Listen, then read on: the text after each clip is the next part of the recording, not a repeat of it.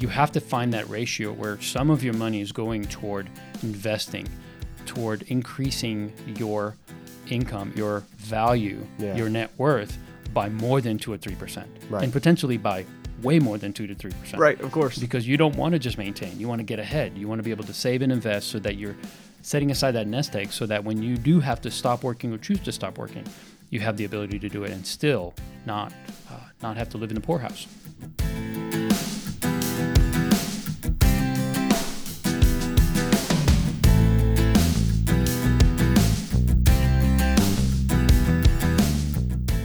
Well, welcome to Getting Money Right, a show dedicated to helping you achieve financial freedom through education and inspiration so you can be free to pursue your true life's purpose. We are your hosts, Leo Sabo and David Thompson. On today's episode, we're continuing our conversation about economics and your personal finances. As a reminder, economics is the study of what constitutes rational human behavior in the endeavor to fulfill needs and wants given a world with scarce resources. And David, in the last episode, we quoted Ron Blue, who said that there are infinite amount of choices, but limited amount of resources. Yeah, and we really emphasize the rational human behavior because what we're talking about is when it comes to our personal finances and really our lives, we don't always act rationally. No, we don't. And so it's important for us to realize these economic terms and understand just a basic understanding of some of these economic principles and understand the areas where we act rationally and the areas where we don't and how it affects our personal finances. Yeah, that's true. And so I love Ron Blue's quote, infinite choices with limited resources, right? You know, my paycheck is only so big, and there are so many more options out there I'd love to choose. Yes. So last episode, we talked about a couple different terms. One, the idea of something that's free. You know, what does that mean to say something's free? And we dug into the details on that. We talked about 0% interest and some of the advertising that you'll see around that. And then we talked about opportunity costs, and the opportunity to do one thing costs you the opportunity to do something else. Yes. And so in this episode, we're starting out with marginal utility. And again, we're just breaking down economic terms. So I love this, marginal utility.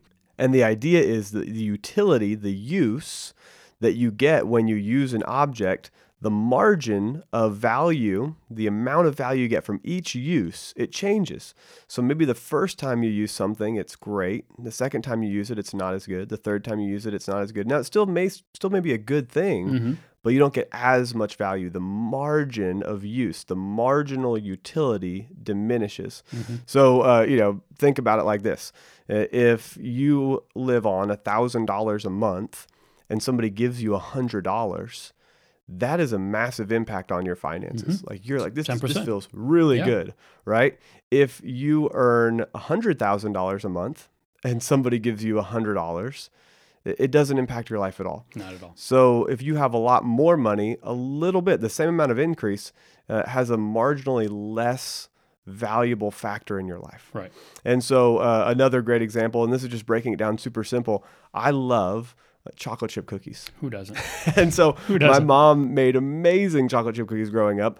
And so we would run around the house and usually steal some cookie dough before the cookies were done baking.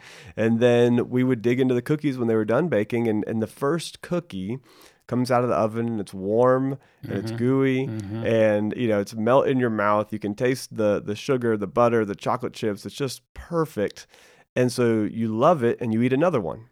And that one's really good. And so you eat another one. Well, now that you're on your third cookie, still phenomenal, but not quite as good as the first cookie, right? Yep.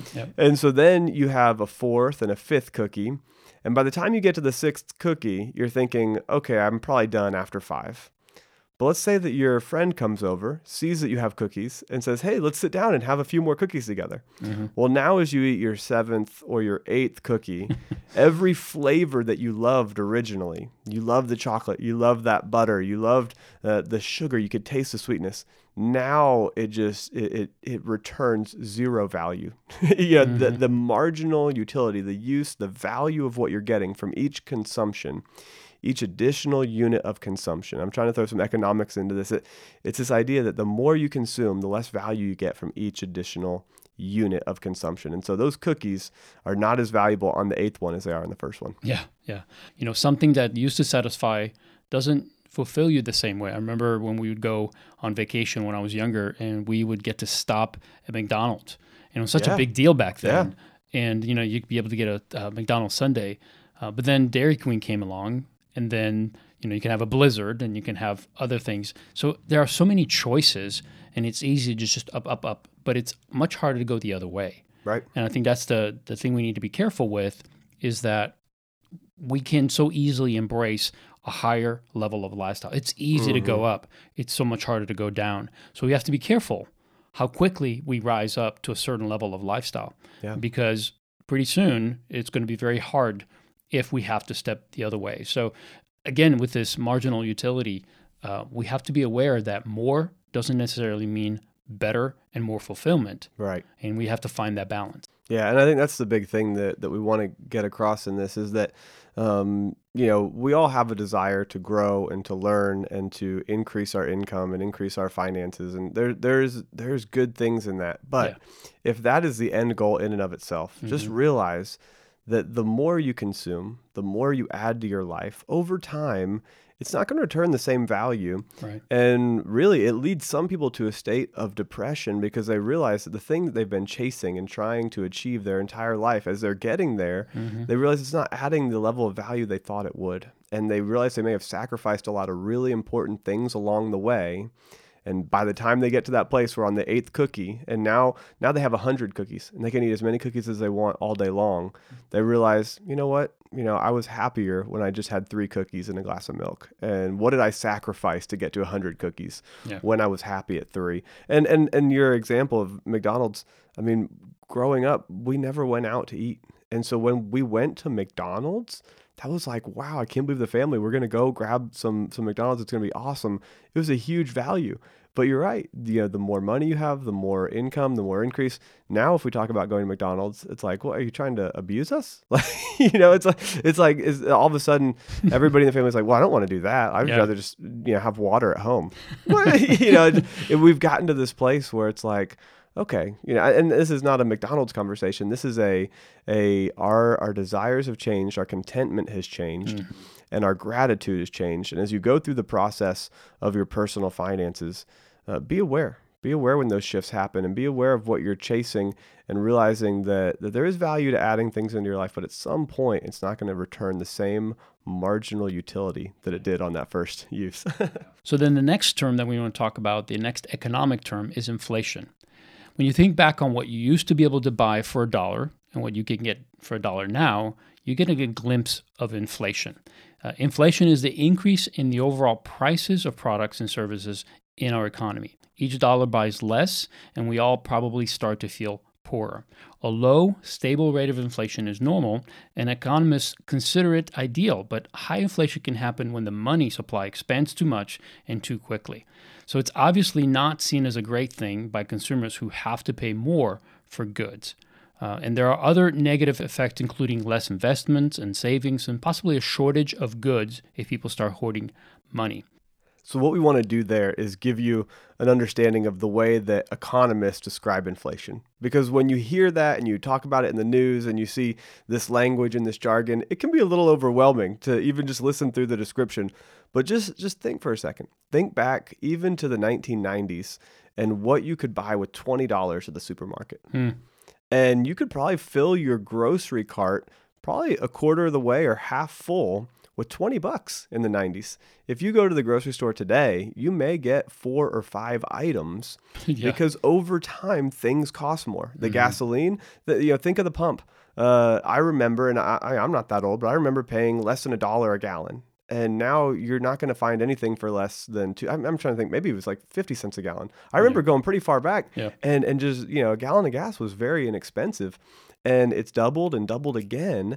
And so just realize, some of the things you always hear your parents or your grandparents talking about spending a nickel on a candy bar, right? And now you can't get a candy bar for less than $1. What we're talking about is that over time, things are going to cost more. So if you had held on to that nickel thinking, hey, I can buy a candy bar in 1960, well, that nickel today won't even get you a gumball out of the gumball machine. That's right. That's 25 cents. That's right. So you've got to be aware that if you're holding on to your money and you're not spending your money, I'm not saying you should spend, but I'm saying that if you're holding on to it and not investing it, then over time, your dollar is going down in value. And you need to be aware of that.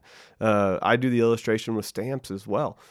Think back to the oldest stamp that you can remember.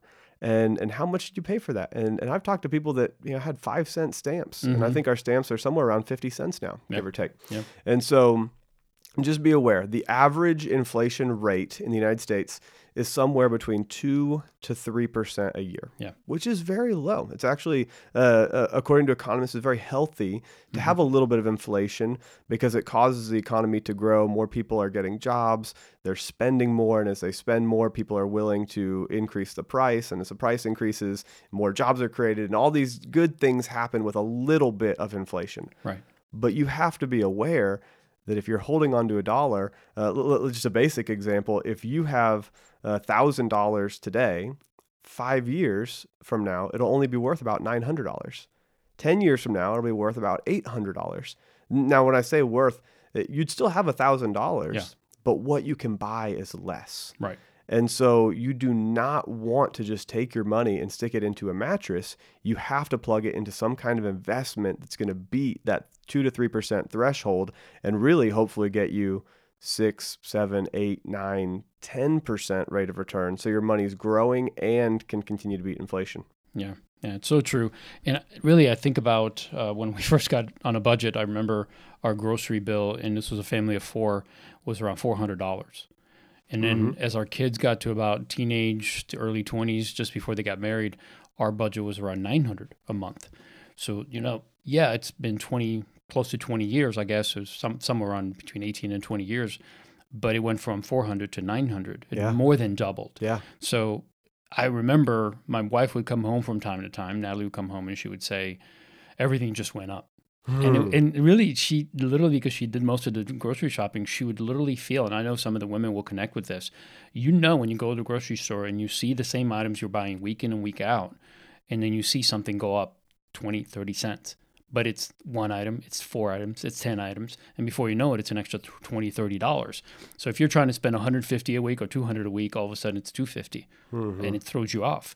So it's happening around us. I think that's what's important about this specific topic of inflation, is to realize that there's nothing we can do to stop it from happening, but how we react to these economic situations is something that we can do.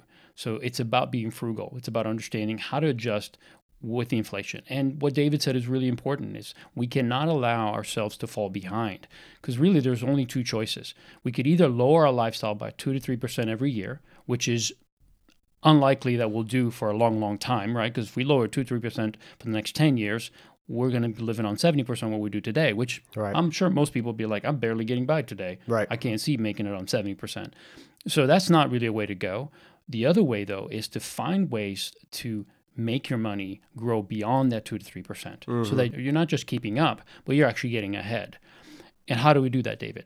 Yeah, well, so this is where I'd go back to episode 11, 12, 13, and 14 and learn about investing. Because if you don't have a baseline understanding of where to invest over a long period of time and why it's important to have your money in the market and maybe an appropriate mix of bonds and stocks and looking through mutual funds, if I say that and that doesn't make sense to you, you have to go back and listen to episode 11, 12, 13, and 14. We break it down very simply. And this is extremely important because if you're not earning that 2 to 3% a year, it's going to kill your lifestyle. Yeah. And you see this happen a lot. I think this is important even when you're walking with your parents or your grandparents, helping them understand that this 2 to 3% is happening every year to their money. If they're holding it in cash, this is where you see a lot of families, the parents and the grandparents come back and live at home with the next generation because they had to cut their lifestyle, and cutting their lifestyle meant they had to sell their home because they couldn't maintain the maintenance and the taxes and the insurance because they weren't anticipating this. So you want to make sure that your family members and your relatives are invested in something that's going to beat inflation over time. It's not just, can I get a good rate of return? If you're not getting any rate of return, you're going to get tackled from behind by inflation. It's going to pull you down. Yeah, so true. If your money's going toward depreciating assets instead of appreciating assets, over time you're going to get killed by inflation. I mean, think about if you're constantly borrowing for a car, right? If you're buying a car on payments, by the time you pay off the car is worth less than half of what you paid for it, right? So the idea there is not that you should never borrow or only invest and not spend any money. Obviously, that's not a possibility, but you have to find that ratio where some of your money is going toward investing, toward increasing your income, your value, your net worth by more than 2 or 3%, and potentially by way more than 2 to 3%. Right, of course. Because you don't want to just maintain. You want to get ahead. You want to be able to save and invest so that you're setting aside that nest egg so that when you do have to stop working or choose to stop working, you have the ability to do it and still not have to live in a poorhouse. Yeah. Well, let's talk about another interesting economic term, something that you've probably all heard in the news or on the radio or in the newspaper, and that is when a recession happens. So let's talk a little bit about recessions. So the economic definition is that a recession is a significant decline in economic activity that goes on for more than a few months. And it's visible across most of, if not all of the economy, the production, employment, whether people have jobs, the actual income that people are taking home. Sometimes people see that they're taking home less money because there's less work, there's less production, and just even the things that we buy and sell. Sometimes you'll see things go down in cost in a recession or stay the same. Back in 2009, when the Great Recession happened, you saw prices be stable for a couple of years. Right. So there was no inflation because nobody could raise prices on anything because people could barely afford to pay what was already there. Yeah. And so some companies even lowered their prices slightly, but most just stayed the same. So when we talk about economic activity, this is the activity across all of the economy, making products, selling products, buying goods and services. So, I mean, even just services, not even just physical products, but services. I go get my oil changed. Right. Everything is impacted by this. Companies will make less, and so they'll lay off people. Now people don't have jobs, so now they're spending less. As they spend less, then the companies are earning less, so they lay off more people. And it becomes this really difficult cycle to break. And the important thing here, we don't have to get into all the details on recessions, but the important thing to realize here is that it's going to happen. Yes. At some point in time, we're going to experience another recession. They're not perfectly predictable, but they always come, in so many year increments. So it could be 7 years, and then it could be 10 years, and then it could be 13 years, and it could be 4 years. I mean, you don't know when the next one will happen, but it's going to happen. Yeah. And so you need to be aware and you need to be ready for that. So Leo, what are some of the things that we do to prepare ourselves? Well, we covered this in previous episodes, but what we talk about is the stability that you need to have in your income and being prepared for the ups and downs of like a recession. And it doesn't necessarily even have to go into a recession. We talked about savings, how important it is for someone to have an emergency fund because you just don't know what's going to happen.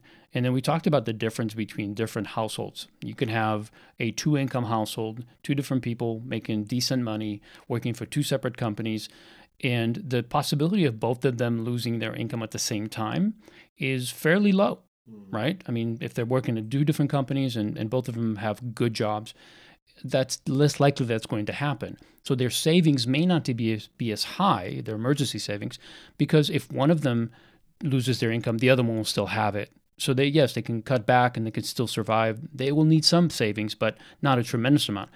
On the other hand, if you're self-employed or if you're on commission-based type of income or job that pays on sales job, then you would have to have at least 6 months worth of income set aside. One, because it's a cycle, right? I mean, there are heavy seasons for selling and buying, and there's seasons where it kind of goes down around the holidays, around winter. Certain businesses don't do as well as they do in the summer.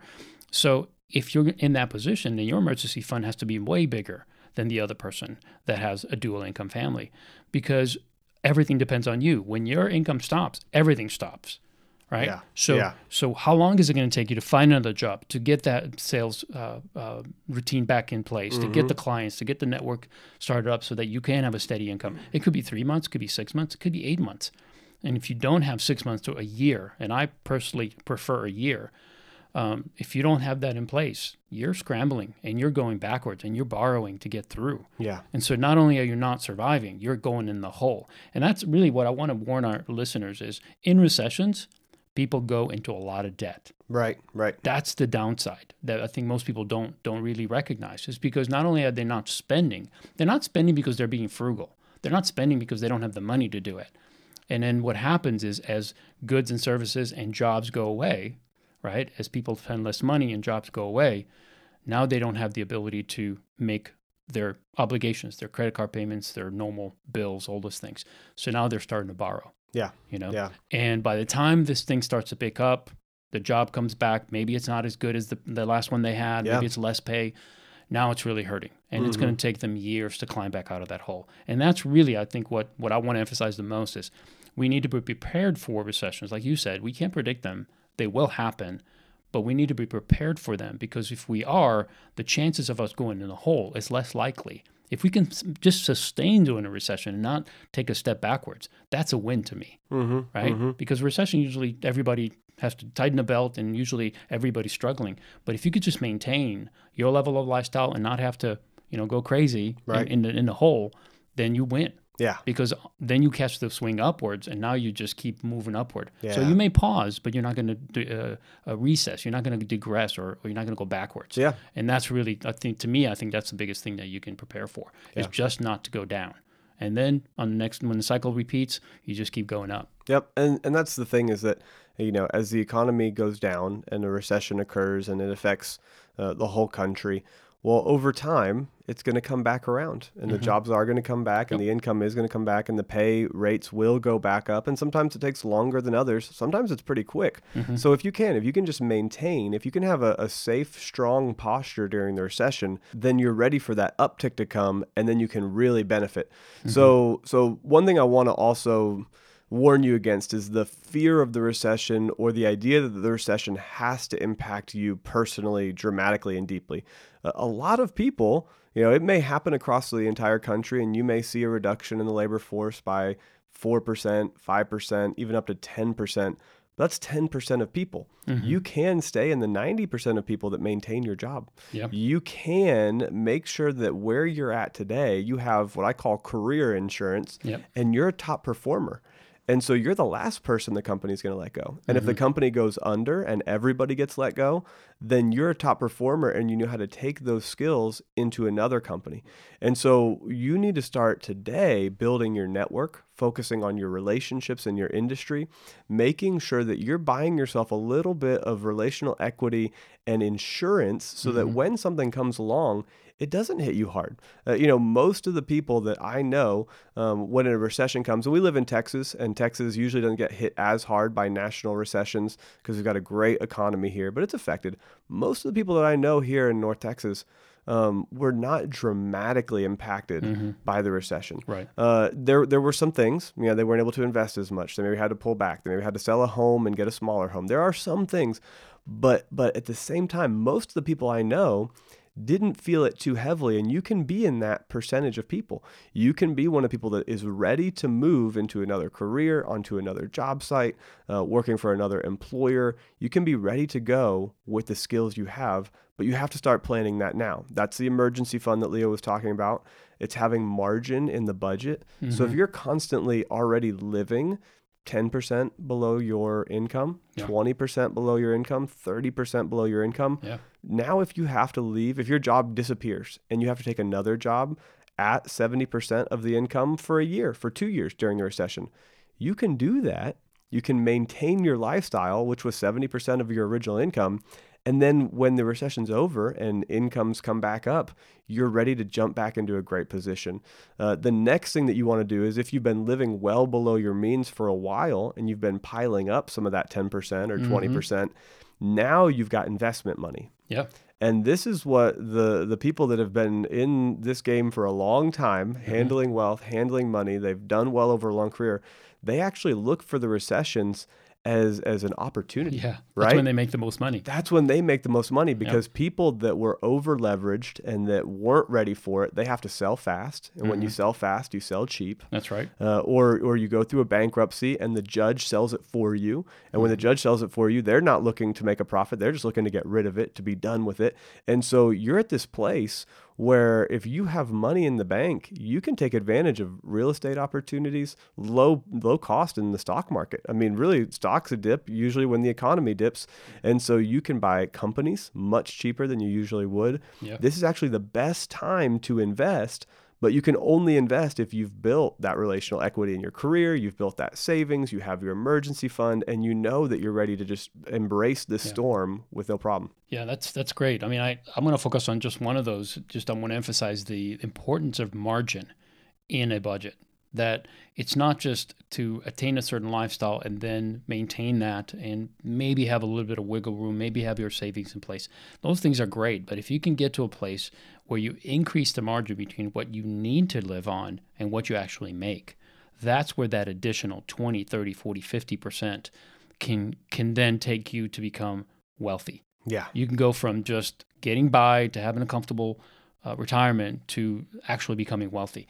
And I see every single person, honestly, every person that I've studied that has become financially wealthy has taken that step where they have limited their lifestyle, right? They have lived on way less than what they're making. And like you said, David, they wait for the down cycle because they know when everybody's selling, I'm buying. Right. Because I'm getting bargain basement type prices. Yeah. And that's I mean, it's not rocket science. We all know it all makes sense to us, right? Yeah. And I remember in 2012 when we bought our investment property, you know, the recession lasted for 2-3 years or so. I mean, even through 2012, 13, it was still, I mean, I remember people were still, there were still foreclosures. A bunch of houses were in foreclosure. So when we bought this property, it was undervalued. Yeah. I mean, it's 2.5 times what it was 6 years ago. Wow. Today. Yeah. But that's because somebody was desperate to sell. Right. Right. And the reason they were desperate to sell is because they were in debt and they needed the money. Yeah. And it was a great investment for me. It would have been for them, but they didn't have the margin. Right. And so, see, I took advantage because I was prepared to take an opportunity and buy something because I had margin. They didn't have margin. They had to sell. Right. And that's really, it's as simple as that. If you have margin, you have opportunities and you can advance, or you could take a step backwards. Yeah. It's really up to you. And what we're trying to impress on you, our listeners, is that recessions and ups and downs come. Layoffs will happen. I remember when I first started my job as an aircraft mechanic, they told me you're going to be laid off 2 to 3 times in your career. And I didn't believe it, but I went through 2 layoffs and it happened. And the first time it devastated me. The second time, didn't even feel it. Right. You know? Wow. That's awesome. Because I had margin. You had the plan. Right. The next time it happened, I had margin.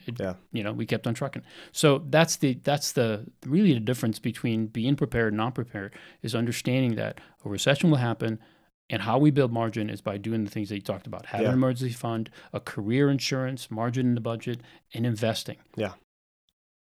Create margin so you can invest. That's the only way you're going to get out of the hole, and that's the only way you're going to really make some great progress. Yeah. Well, and I remember you telling me that some of the people at one of the companies that you worked for, they lived their budget not just based on their annual income, but based on the fact that the company was supplying a lot of overtime. Yes. And so that overtime let them work extra and at a higher rate of pay. Yes. And so they were living based on the budget of every dollar that was coming in, and they were working a bunch of extra hours. Well, as soon as the recession came, the first thing that disappeared was the overtime. That's right. And so if you've been used to living on an extra $20,000, and that's a major lifestyle adjustment. And so that's the thing. I mean, begin to learn to live on what your annual income is, and then over time, treat it like, you know, that's a bonus. That's savings. That goes into savings. It reduces debt, and it becomes a rainy day fund for the next recession. So I can go out and buy a piece of property that will go up 2.5 times in value in the next so many years. I'm looking at the S&P 500 right now, and if you had bought just one mutual fund, an index fund of the S&P 500 when it was at 690, when it was rated at 690 back in 2009. That was when it was at its lowest, right around 690. Well, now it's at over 2,400. That means it doubled from 690 to 1,200 and something, maybe 1,380, and then it doubled again to 2,600, and it actually got up to 2,900. But it doubled and it doubled again. So if you were ready to take advantage of that recession, if you had some money saved, then in 10 years you would double your money and double it again. Now, here's what's interesting. We're right at the place where, it peaked around 2,900 and now it's dropped down to 2,600. And everybody's freaking out because that's a 300-point change. Yeah. And that's about 10%. And it's like, oh no, the world's coming to an end. Like, I hate my investments. Yep. Well, if you had started at 600, the fact that it's down at 2,600 would not be a problem. You're like, oh, okay, no worries. Yeah. And if you buy I can weigh this out. I can weigh this out. Right. Exactly. And if you buy every year, in the good years and the bad years, you're buying it when it's cheap, you're buying it when it's expensive, and over time, you're going to average a really good rate of return if you have a well-diversified, portfolio. And that's such a jargon way to say it. I guess my pitch there is go back and listen to episode 11, 12, and 13, and 14, and really dig into investing and be ready for that. Well, I hope that you enjoyed this episode as we dug into a little bit more of the economy and how it impacts your personal finances, marginal utility, inflation, dealing with recessions. This is stuff I geek out over, and I hope you're enjoying it. I would ask that you would take some time to go and rate, review, and subscribe to our channel. Yes. It might not seem like a big deal to you, but if you click the subscribe button, that triggers something in the algorithm for whatever engine you're using to listen to it, whether it's iTunes or Android, or even if you're just listening off of Leo's webpage. It will trigger something in the algorithm that will help other people find it. So subscribing helps other people find it. If you will rate it 5 stars, iTunes, it's 5 stars, and maybe put a nice little comment with a few good words.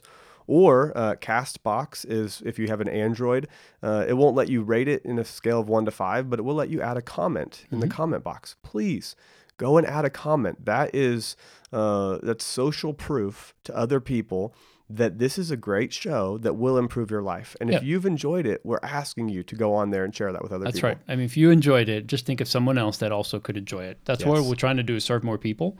And the marketing side is we're hoping that some of you will just promote that. Yes. If you're enjoying it and getting value out of it, share it with somebody you love, somebody that could benefit.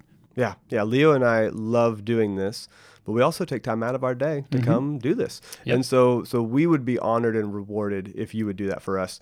Can you share this on your favorite social media platform? Just take the link directly off. There's usually a share button. Share that link on Facebook, on Instagram, wherever you can, or just put it into a text message. Look at the last 5 people that you've texted and just say, hey, I just listened to this great episode of Getting Money Right. I want to support a friend. Will you listen to it? Will you download this episode? Would you take a minute and give it 5 stars just based on our friendship? Use your relational equity to help Leo and I out. We would love that.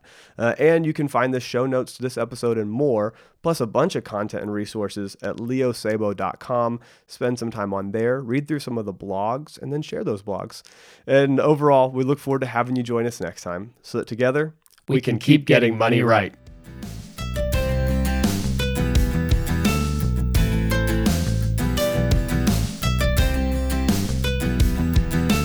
You do not want to just take your money and stick it into a mattress. You have to plug it into some kind of investment that's going to beat that 2 to 3% threshold and really hopefully get you 6, 7, 8, 9, 10% rate of return. So your money is growing and can continue to beat inflation.